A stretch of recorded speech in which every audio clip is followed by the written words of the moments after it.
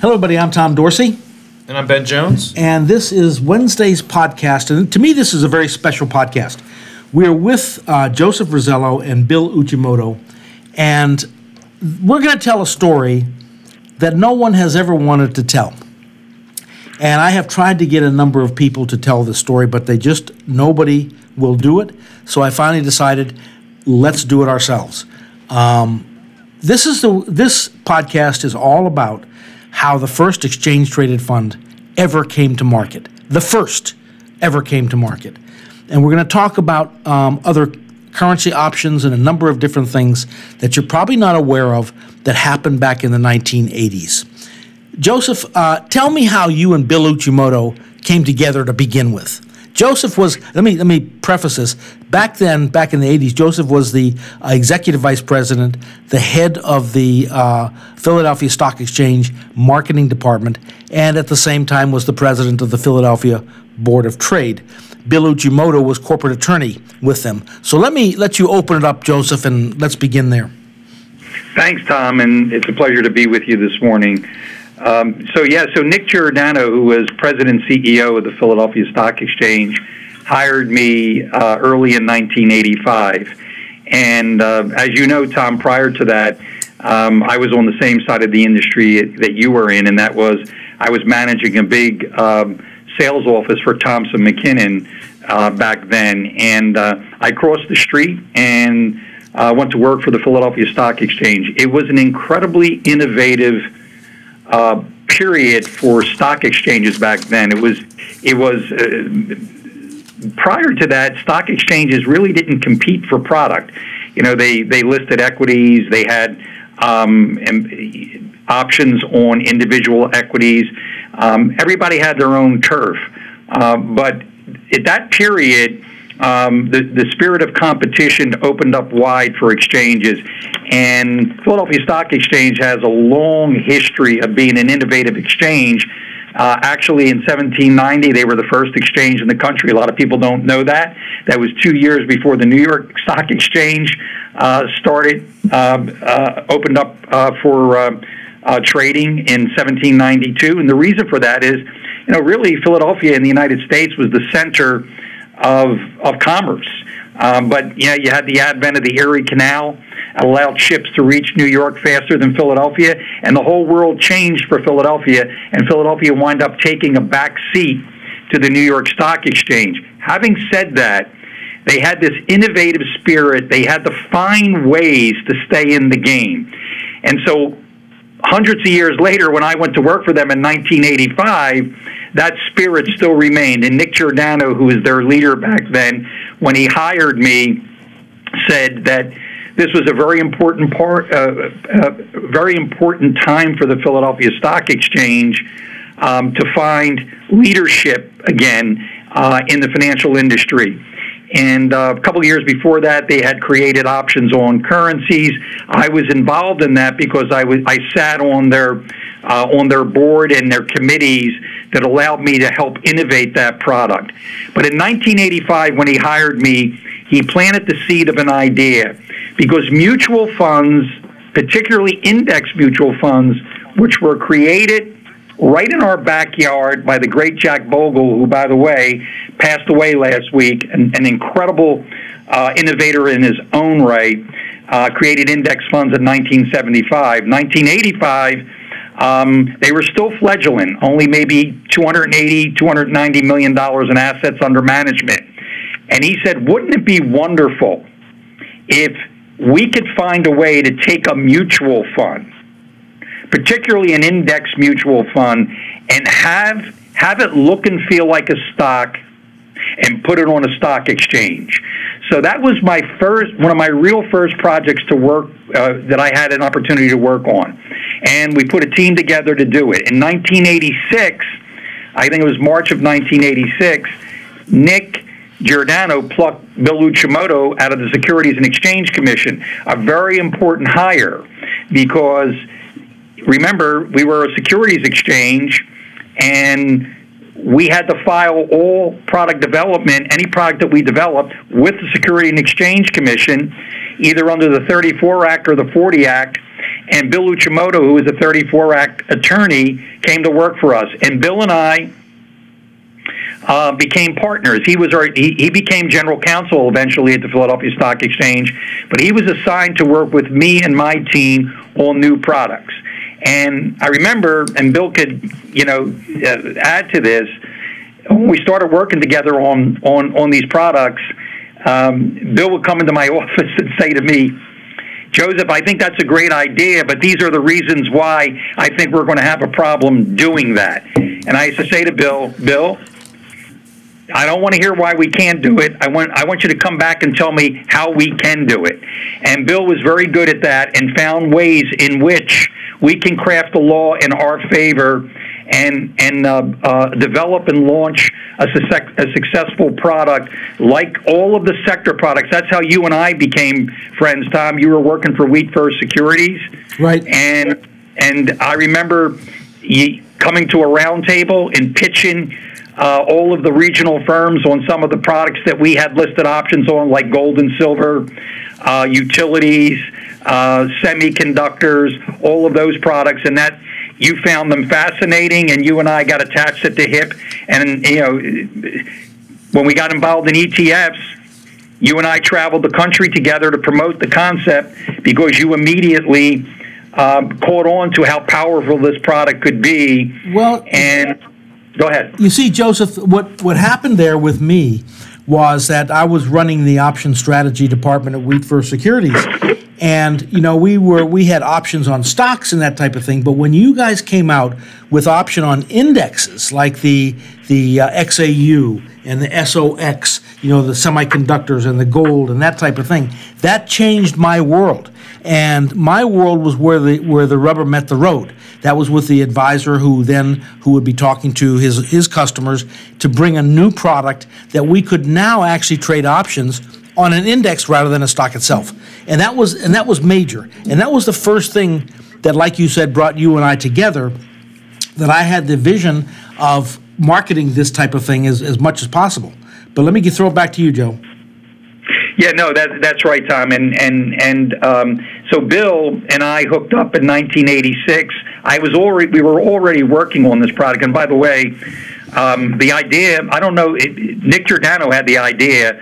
I'm not sure where he got it. I'm not sure if it was maybe just his idea alone, but he put me in charge of basically putting that product together, and I needed a good attorney to work with, and it was Bill Uchimoto and I who basically worked with a team of people. There was a bunch of us involved in this product development, and including yourself, Tom. We made you part of the team. Yep. Back in 1985, 86, and the product eventually came to market in 1987. However, it had a little bit of a cloud over its head, and we can get into that a little bit later. Bill, do you want to jump in here? Sure. Thank you for all the accolades, too. And Tom, it's a pleasure to be on this podcast. But again, I can remember everything as clear as day. And remember what happened there, October 19th, 1987. What happened there? The market opens, and it has a horrendous crash. It went from a macro level down 519 points, which seems like an average day in December of last year. But no, that was a 21%, decrease, a market crash. All stocks went down. And therefore, what would have happened if you had an index mutual fund? Jack Bogle created them, but that is a product where you call your broker at the end of the day, or the mutual fund at the end of the day, and say, I want out. And you get net asset value at the end of the day. That is not a trading product or a product that is flexible enough to handle immediate, decisions in the marketplace. So in other words, I would have, gotten out 519 points at 21% less with a index mutual fund, and that's the power I saw immediately of the product that we created, which was cash index participations, or SIPs. That's what the product was. That I consider the first ETF. This is years before, 5-6 years before spiders, which is what is considered the modern format of it. But it's the same concept: index of stocks, a basket product that could trade as easy as a common share of stocks, right? And the other powerful thing is IBM stock options, General Motors stock options. Obviously, what's the underlying? General Motors stock. What's the underlying of an index option, like an SPX or a S&P 500 index? There wasn't any. So therefore, we were really toying around with creating the true underlying, something in a portfolio, a basket of stocks that trade as easy as 100 shares of stock, an individual stock. That was the power of this product. Yeah, I think back then, Tom, I'm gonna take a wild guess. Well, you had two. Well, first, there were two symbols that actually traded on the Philadelphia Exchange. One was BIG, which was the Dow Jones, and S&P, which was the Standard & Poor's. That's correct. Plain and simple, they traded. We reserved those symbols right away back in 1985, S&P and BIG, and then in '87 it came to market because, to Bill's point, it was this was a different animal, and it took the SEC a little bit of time to get their arms around the product. The decision, if I recall, Joseph, was that we didn't think that the S&P was going to license us because they were already licensing it out to everybody else. We didn't think we could get it. So obviously, well, yeah, you're right. I think the S&P, right? If we could get you're it. Right. You're right. They had the OEX. They listed options on the S&P 500 and the 100 at CBOE, and that's what we were concerned about. You're right, Bill. So let me just point out. So in other words, we convinced them that this was such a new and innovative product because the first thing that their counsel said, the S&P or McGraw-Hill's counsel, who owned S&P at the time, they said, you must convince us that this is something radically new. It's an innovative new financial product because we've already given the exclusive license out for the option to CBOE. We gave it on the futures contract to the Merck. We also gave it to the mutual fund industry to Vanguard, right? So therefore, this is something of the same ilk as one of those things, we've already given that exclusive license out. So guess what? We had to convince them that, no, this is a radical new product. This is an index, product that trades like a stock. It's none of the three of the above. Therefore, this is new, and you could give us the license. And guess what? They agreed with that and gave us the license. Otherwise, and then they said we will never give exclusives out again because we did it in other areas, and that really backfired. So we're going to give you a non-exclusive license out on this index participation or this cash index participation product. That's my recollection. And so what's the timeline here? Is this all happening prior to the crash in '87, or is this right afterward? Well,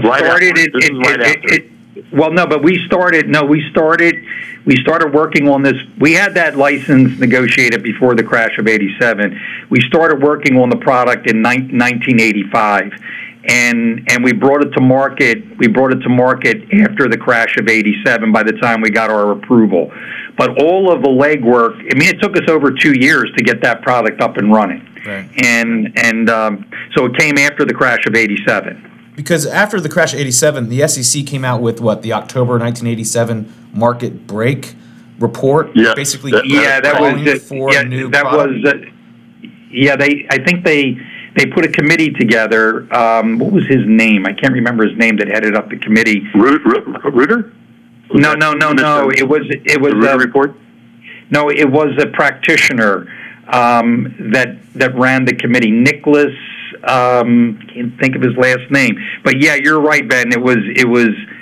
They put a group together to study the market crash. The government's always pretty good about doing those kind of things after an event like that. And then they issued a report on it. But from our point of view, I'm not going to say we ignored all of that. We had the idea working and incubating long before the '87 crash. Okay. So we filed in '88, right?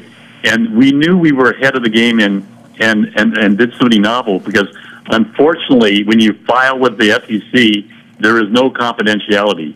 All rule changes, which this was a rule change for new listing standards and a new product offering by the Philadelphia Stock Exchange, had to be published, and it shows up in the Federal Register, which is just broadly public and disseminated, right? And therefore, guess what happened? What happened, Joseph, when it became public? What we were coming up with, So the American Stock Exchange, which by the way had an innovative group of people. We were fierce competitors, and what they did was they took our filing, they copied our filing right down to the typo, and they created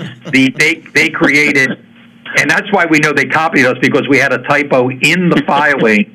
Correct. And that's a true story. And sure enough, when the filing appeared in the Federal Register, we saw that they copied us, and we both, interestingly enough, we were both approved on the same day, and we both listed on the same day. We called ours SIPs, cash index participation. They called theirs IPS, index participation. So to Tom's point, and Spiders, by the way, was the next generation of what we created. And Steve Bloom and Nate Most, the two individuals that were behind that product, deserve a tremendous amount of credit for eventually bringing Spiders to the market in 1992. But there was a step in between that, okay? And they get no credit either, and that was the Toronto Stock Exchange, which spent time with Bill and I and our team. After our product, so we were sued. The SEC was sued by the futures exchanges. The futures exchanges said that the SEC had no right to approve our product because it looked and felt like a future. And it's a famous decision. It's called the Easterbrook decision. I probably could recite that decision verbatim, word for word. If you haven't read it, you ought to read it. And Judge Easterbrook, which was in the Seventh Circuit, right, Bill? That was the Seventh Circuit? That's correct. Yes. In the Chicago court, in the United States Court of Appeals for the Seventh Circuit, based in Chicago. And what that said was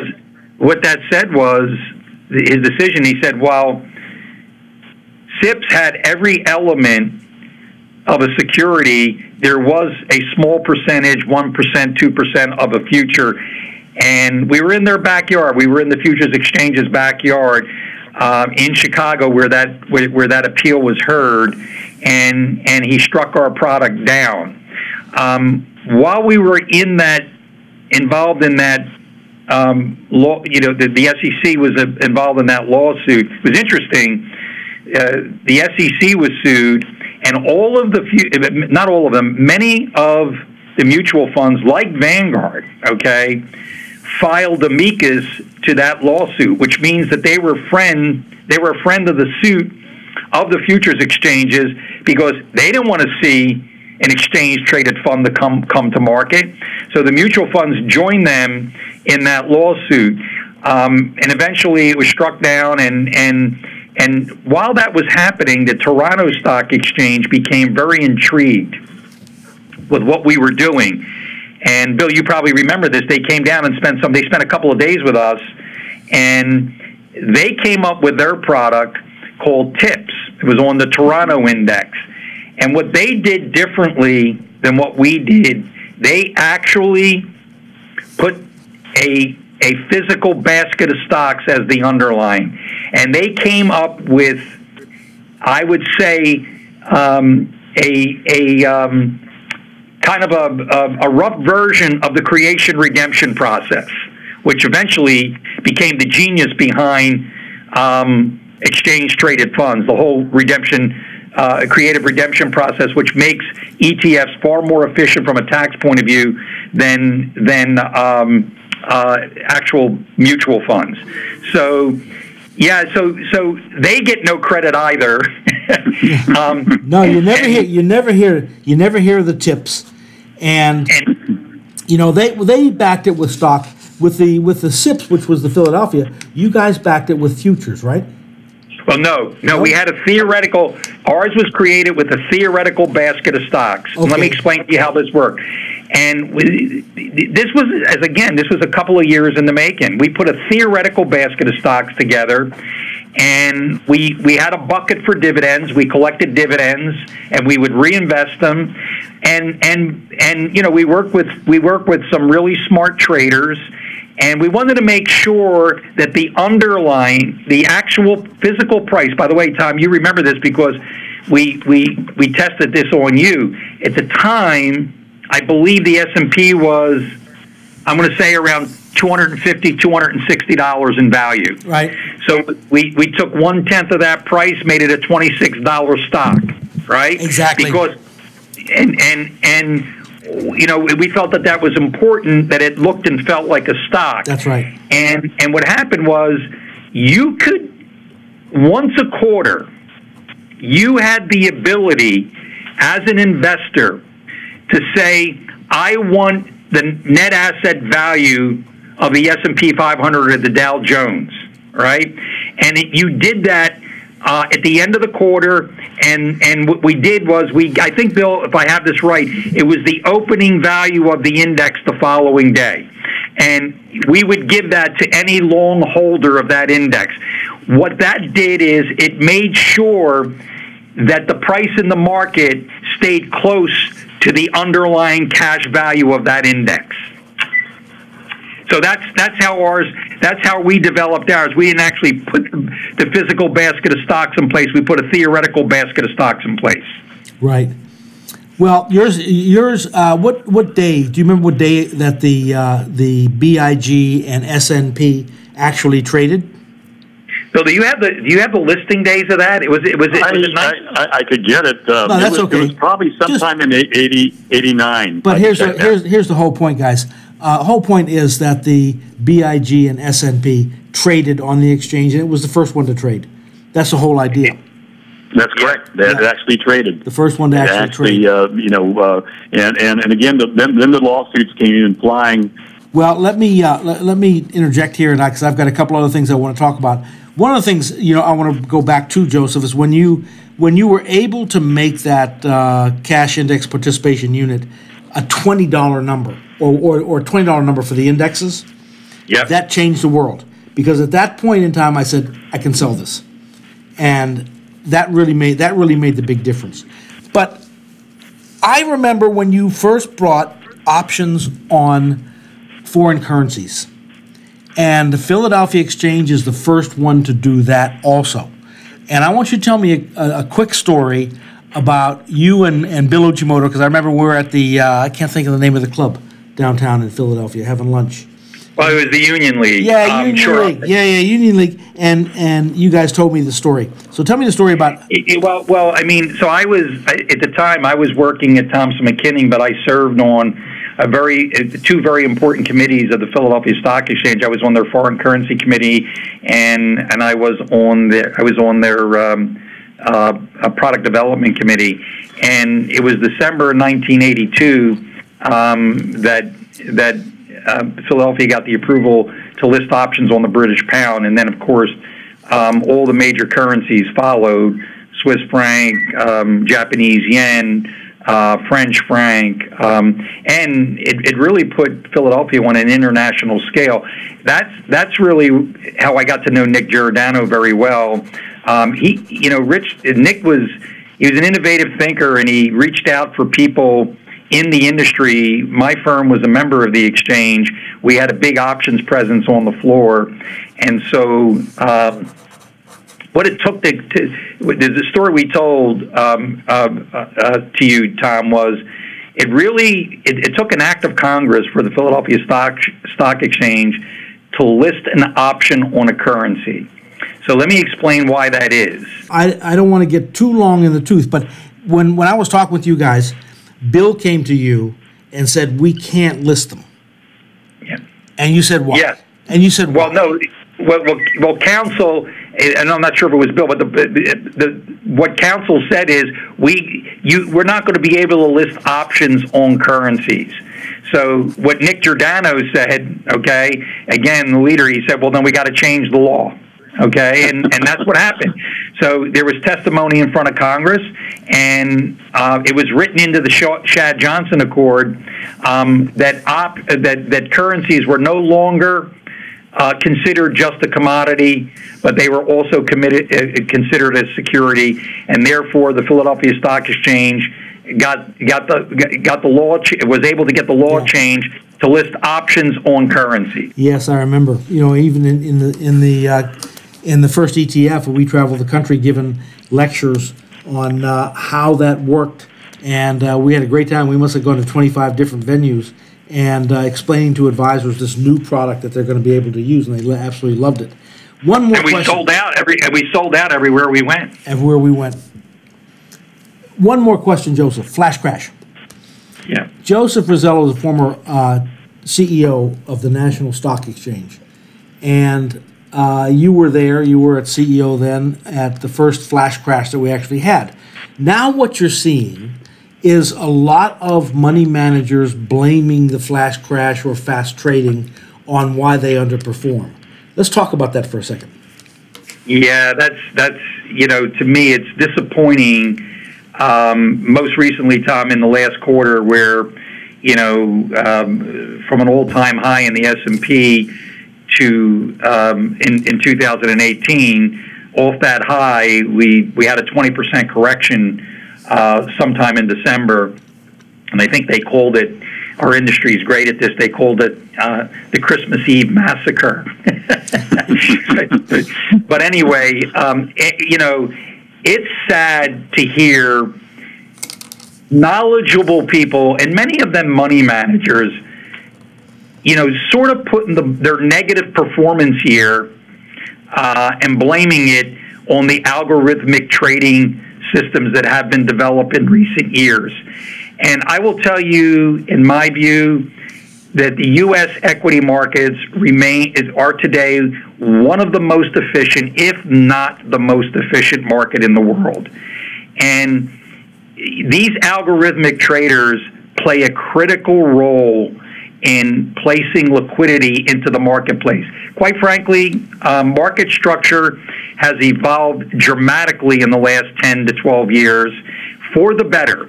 And in my view, the playing field has been leveled in favor of the retail investor. Markets were inefficient for years. Technology has made them more efficient. And quite frankly, machines, and there's people behind these machines. The difference is they're no longer specialists, humans on trading floors that have to react to market conditions.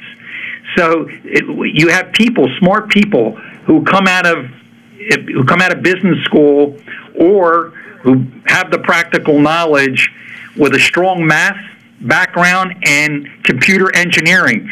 And they manage those two skills, and they replace the human by creating these bots, these robots, okay?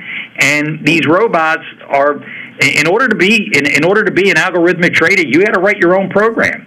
And what they do is they react to markets.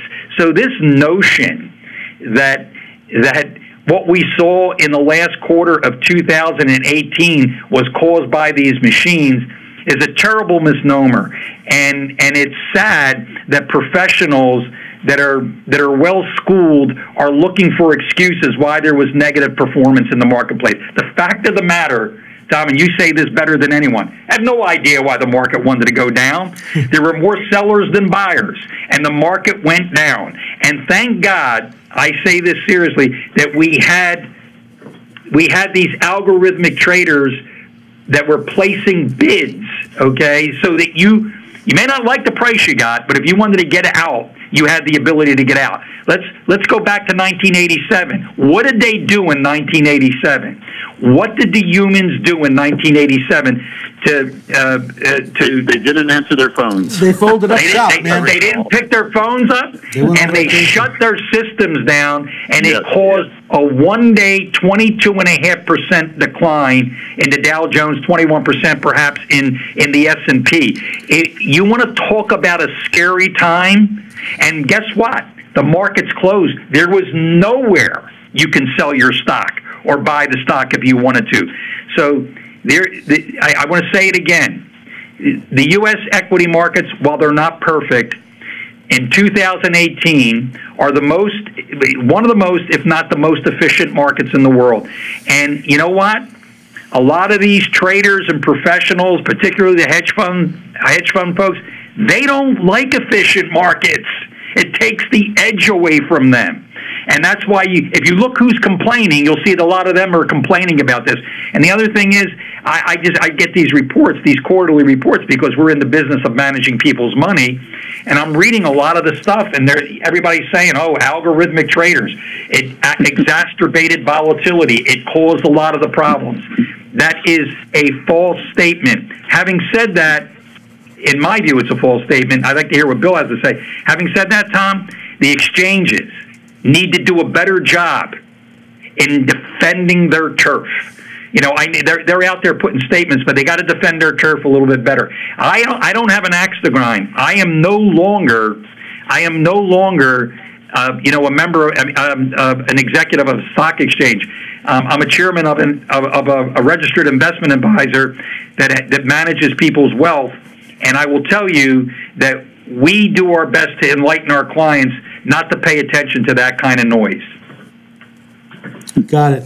You know, when you think back to when I was a stockbroker at Merrill Lynch in the mid-'70s, the spreads that I had to deal with were you could drive a truck through them.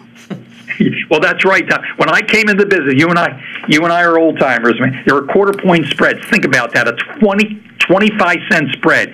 Some years later, they went to an eighth spread, right? So 12 and a half cents. Then they went to an eighth, 6 1/4 cents, and they stayed there. And think about that, 6 1/4 cent spread between the bid and the offer. And then in 2001, they went to a penny. Okay, that's a huge difference. So the markets are incredibly efficient, and as a matter of fact, the playing field has been leveled in favor of the retail investor. Well, I want to leave it at that. I mean, that was a great conversation today. We set the record straight, and I think it's great to leave on a note that the individual investor is well served by the exchanges. And in fact, NASDAQ now owns the Philadelphia Stock Exchange and Dorsey, Wright & Associates, and I think they do a fantastic job. Great, thank you. So, thank you guys for coming. Thank you, Ben, for sitting in here. I know it was a lot of it was a little bit before your time, but it was. But I learned something. Thank you, guys. All right, then we'll see you later.